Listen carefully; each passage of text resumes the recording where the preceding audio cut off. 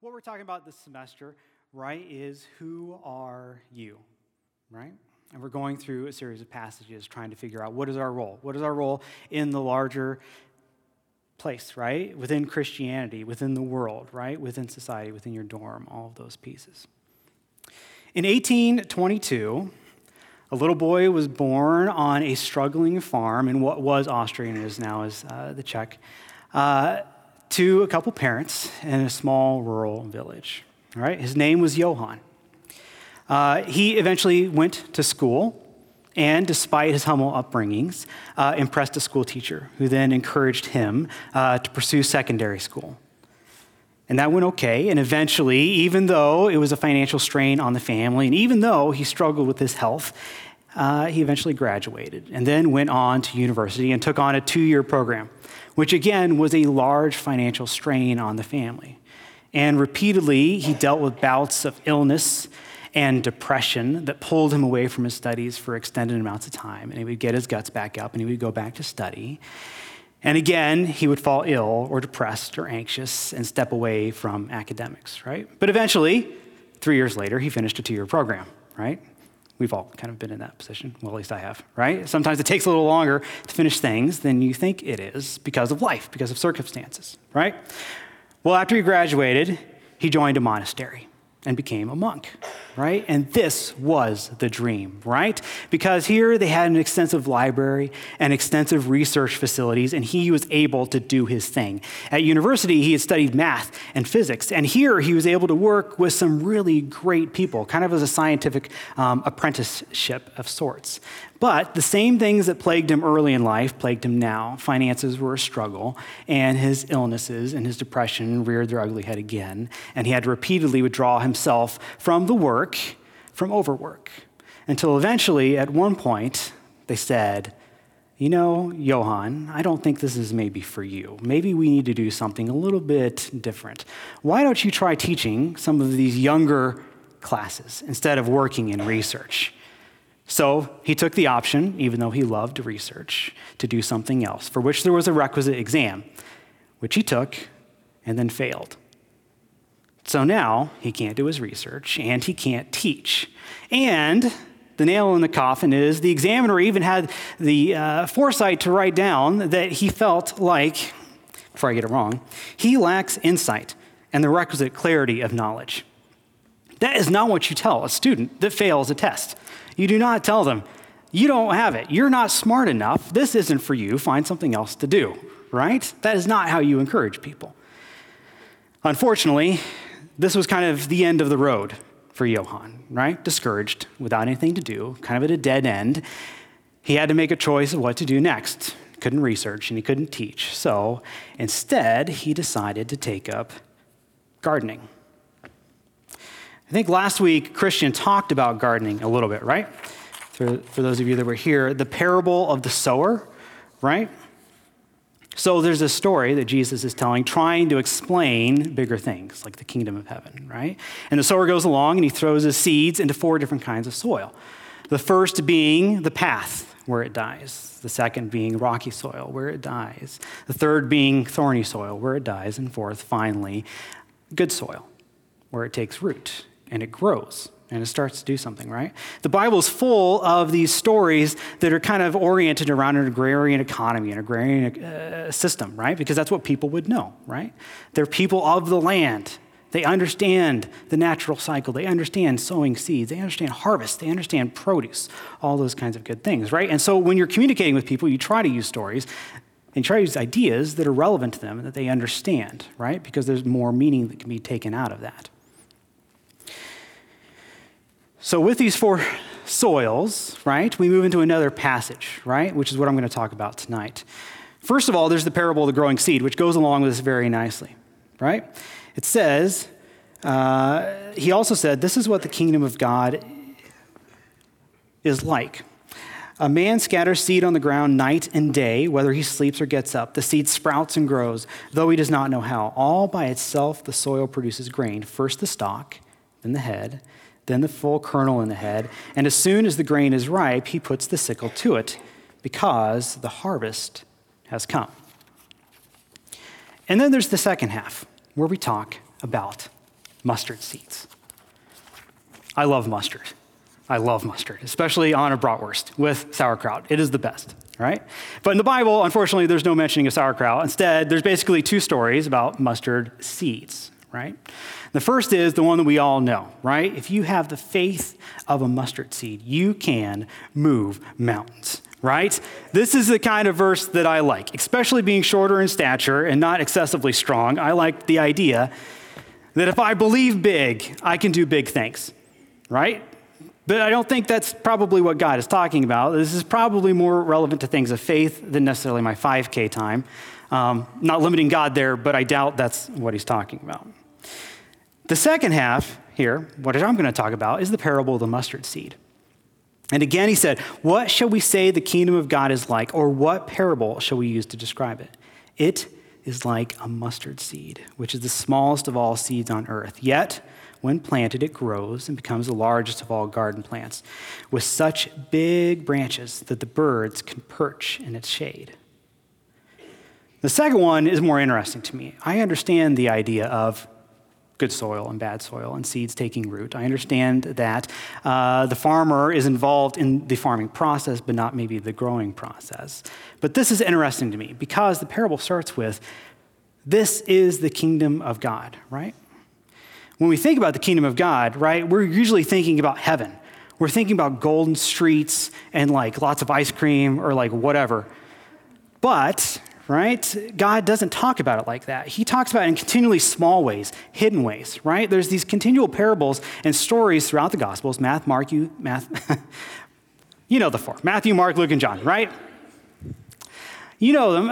They're all about small things, right? Where you talk about a seed that is hidden, right? Or you talk about a man that stumbles upon a treasure in a field, and he sells everything he has to buy the field to get the treasure, this thing that's small and hidden, right? Or you talk about a merchant who travels the world looking for the one pearl of infinite value, right? Or you talk about a man bringing fish out of the deep, right, that no one's seen before because of their value. Or maybe you talk about a wedding party where all the people that were invited didn't want to hear the dress code, so we just invited everyone else that might be willing to play along, the people that were hidden in society. Or you talk about a fair manager, right, who doesn't pay you based on how long you've been there or how good the work was you did, but he pays you because he's fair and he treats everyone the same, right? And all of these are being used to describe what the kingdom of heaven is. These aren't big stories. These aren't like the Golden Gates kind of thing, right? This is about common, everyday, small, and hidden things. And small, hidden things like seeds, these are important, right? So you guys probably don't think about Norway very much. You might after today. So halfway in between Norway and the North Pole is a small island. And in it is an abandoned coal mine in a mountain covered in ice. And in this is what is called the Svalbard Global Seed Trust. Have you guys heard about this? So what we've done here as humanity is we have taken as many varieties of crop-yielding seeds as we possibly can gather, and we have stored them deep below the ice so that in case of a horrible apocalyptic disaster, either natural or man-made, we have an option. If we don't have Bruce Willis and we don't have Matt Damon, we at least have all of the seeds and we can restart our crops, right? From every place in the world, every major crop, we can go back and reseed. And these seeds are rotated and monitored by scientists. In fact, researchers say that a seed under the right conditions can last for hundreds of years, just waiting to be put into the right soil and to grow again and for life to be found, right? Isn't that amazing? I love that. But you always need good soil, right? The Great Plains went through a bit of a disaster about 100 years ago, early in the 20th century, right, where this land was largely untamed. We saw it as the next great agrarian, the next great agricultural frontier. And so people from all over came to grow specifically wheat, because the profits were high. And this was land that was available. It was the next place to grow into. And so we tore out all of the prairie grass with its long, gangly roots, and instead we put down wheat with nice, short, shallow roots. And we started harvesting and making a lot of money at this. Unfortunately, a drought came, a drought that was almost 8 years long. And what happens when a drought comes, because a drought will always come, or a flood, or some other kind of disaster, what happens is it reveals how you have been tending the soil. It speaks volumes about the type of crops that you've been growing. In this case, the wheat was unable to hold on to the soil. In addition to uninformed agricultural practices, right? Different ways of tilling, different ways of working the land, what happened is the topsoil blew away. At one point in 1935, they think it was 180 million tons of soil blew away in the wind. All the topsoil, all the nutrients was simply gone. And with that went the people. At the same time, 2.5 million people had to relocate. They became immigrants from the plains to California, right? Or other places where they thought it was safe, right? The drought had changed everything. It reveals if your roots are shallow. It reveals what you've done with your crops. If you are not grounded in the Word, if you haven't learned your proper place in relationship to God and the rest of humanity, if you haven't come to know, understand what sacrifice for others is, if you haven't put God first in all things, when there is trouble, and there will be trouble, it speaks volumes about what you've done up until that point. Soil that has been used and abused cannot stand up to the pressures of harsh elements. It took the land almost 20 years to recover. That's longer, or close to, the age of most of you guys. Can you imagine land that could not produce a good crop for 20 years because of one single mistake that was made over and over and over and over? Right? There are consequences to the way that we tend soil and the way that we store our seeds. So, back to the parables, right? If we are the soil, and Jesus is talking about our receptivity, right? The way that we listen to truth, the way that we understand who God is, the way that we listen to the Spirit. And if the seed is the Word of God, the thing that is planted in us, or truth, right? That leaves us with the tree, right? Because the seed is always planted to bear something, right? Nobody plants millions of acres of seeds just for the fun of it. They plant it for a reason.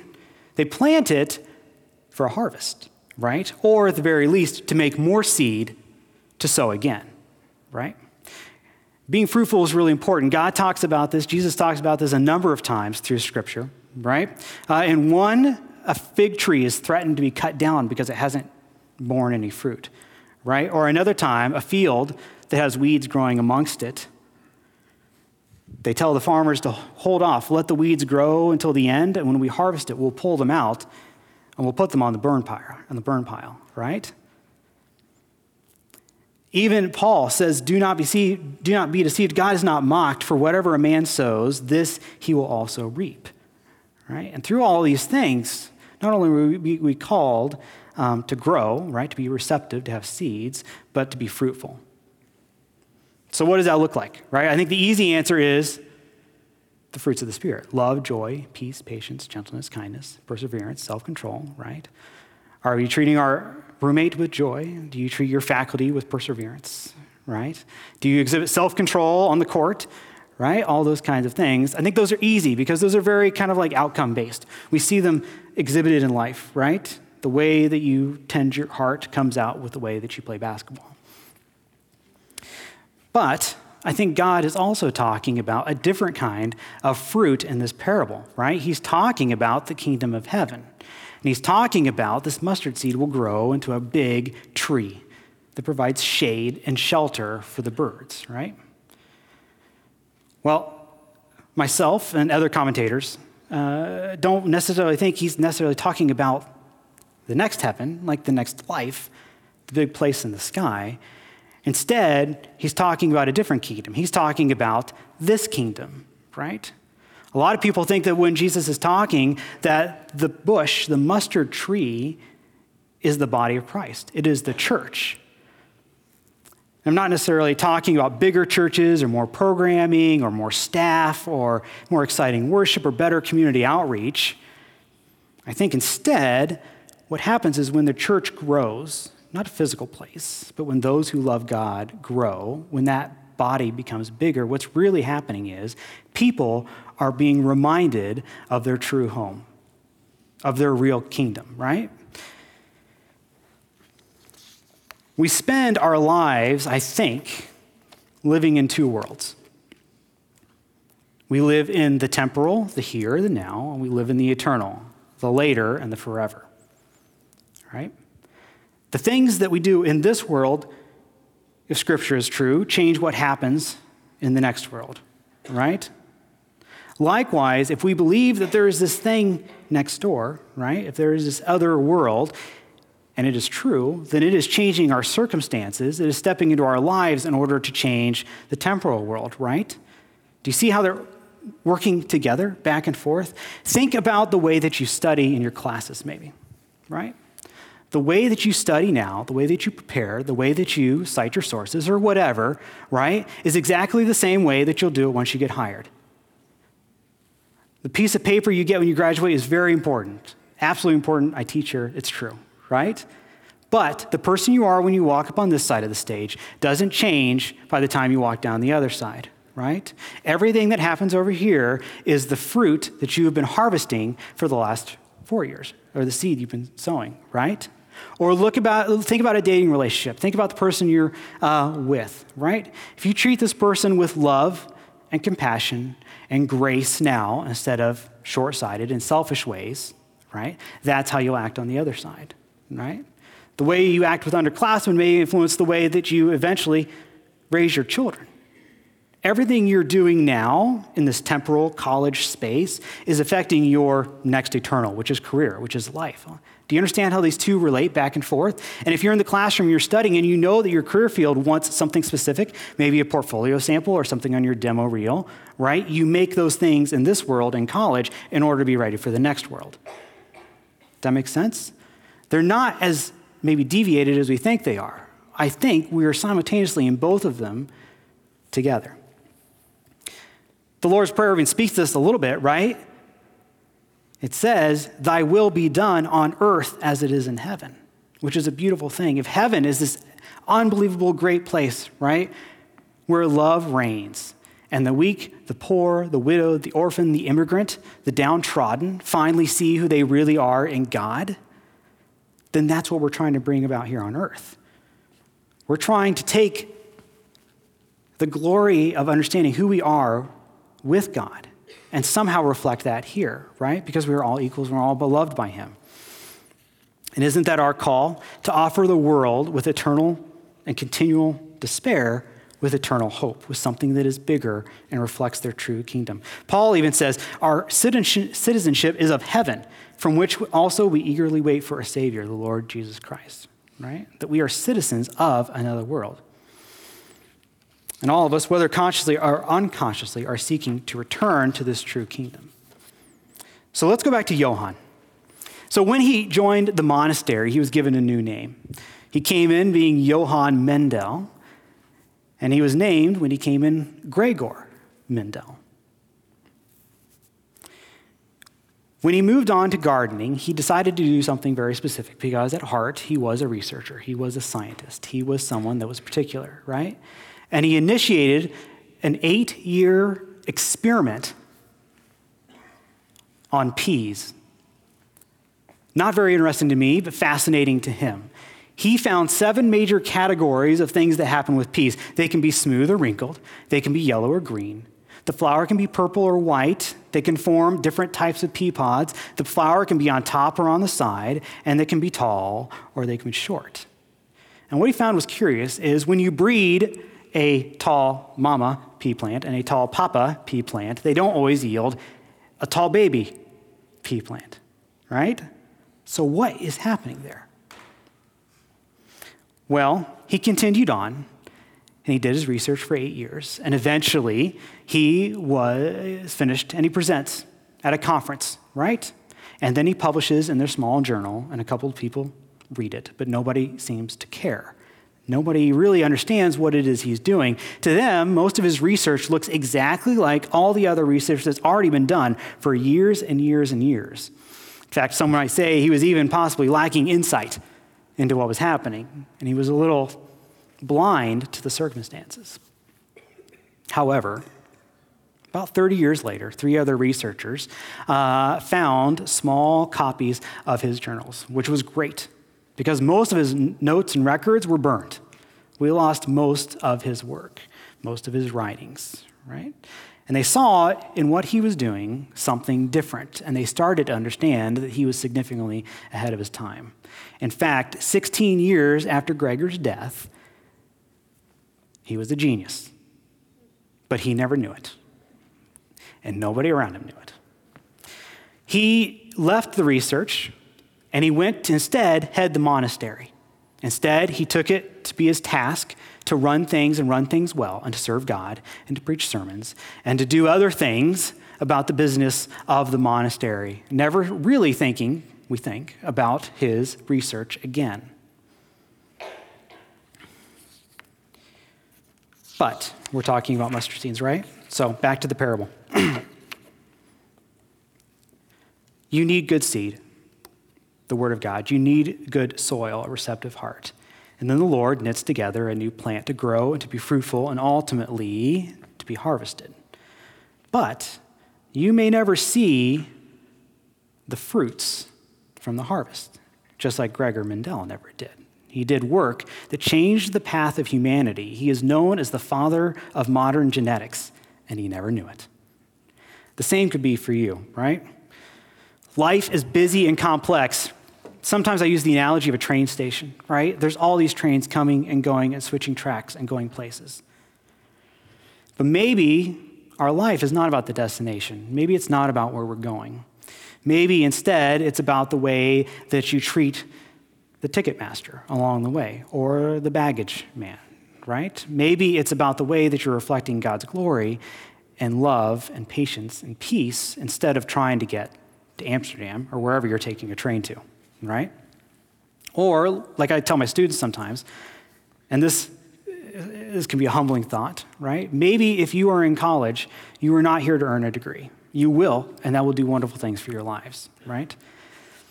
But maybe you're in my class to teach me something about life so that it changes the way that I parent my child, so it changes something about our relationship in his life.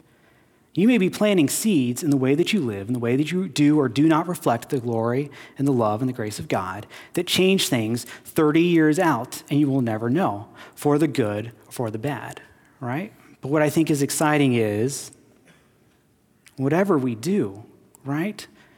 If we believe that Scripture is true and that heaven, or the body of Christ, is our true kingdom, right? Everything we are doing is calling people back to that. People are lost. Not lost in their salvation, but they are hopeless, right? They are looking for something bigger, something greater. And we have that answer. And we have the opportunity to repeatedly sow seeds, to be an example of what good soil is in order to grow Christ's body, in order to return people back to their homeland, the place we are all from, the place we are all missing, the place we all long to return to, because that's where real love and real value is at. So, here's what I'm calling you to do, as well as myself. I think we have basically 2 things to do. Defend the seed. Protect the word of God. Put it deep in your heart. Know it well. And tend your soil. Be careful about the way that you train yourselves. Be careful about the way that you react to truth and justice. Understand that everything we do can be a reflection of a bigger, larger kingdom, right? So who are we? I think primarily we're farmers. And I think that is the most beautiful calling of all. Let's pray. God, thank you for today. Be with all the students as they move through this semester.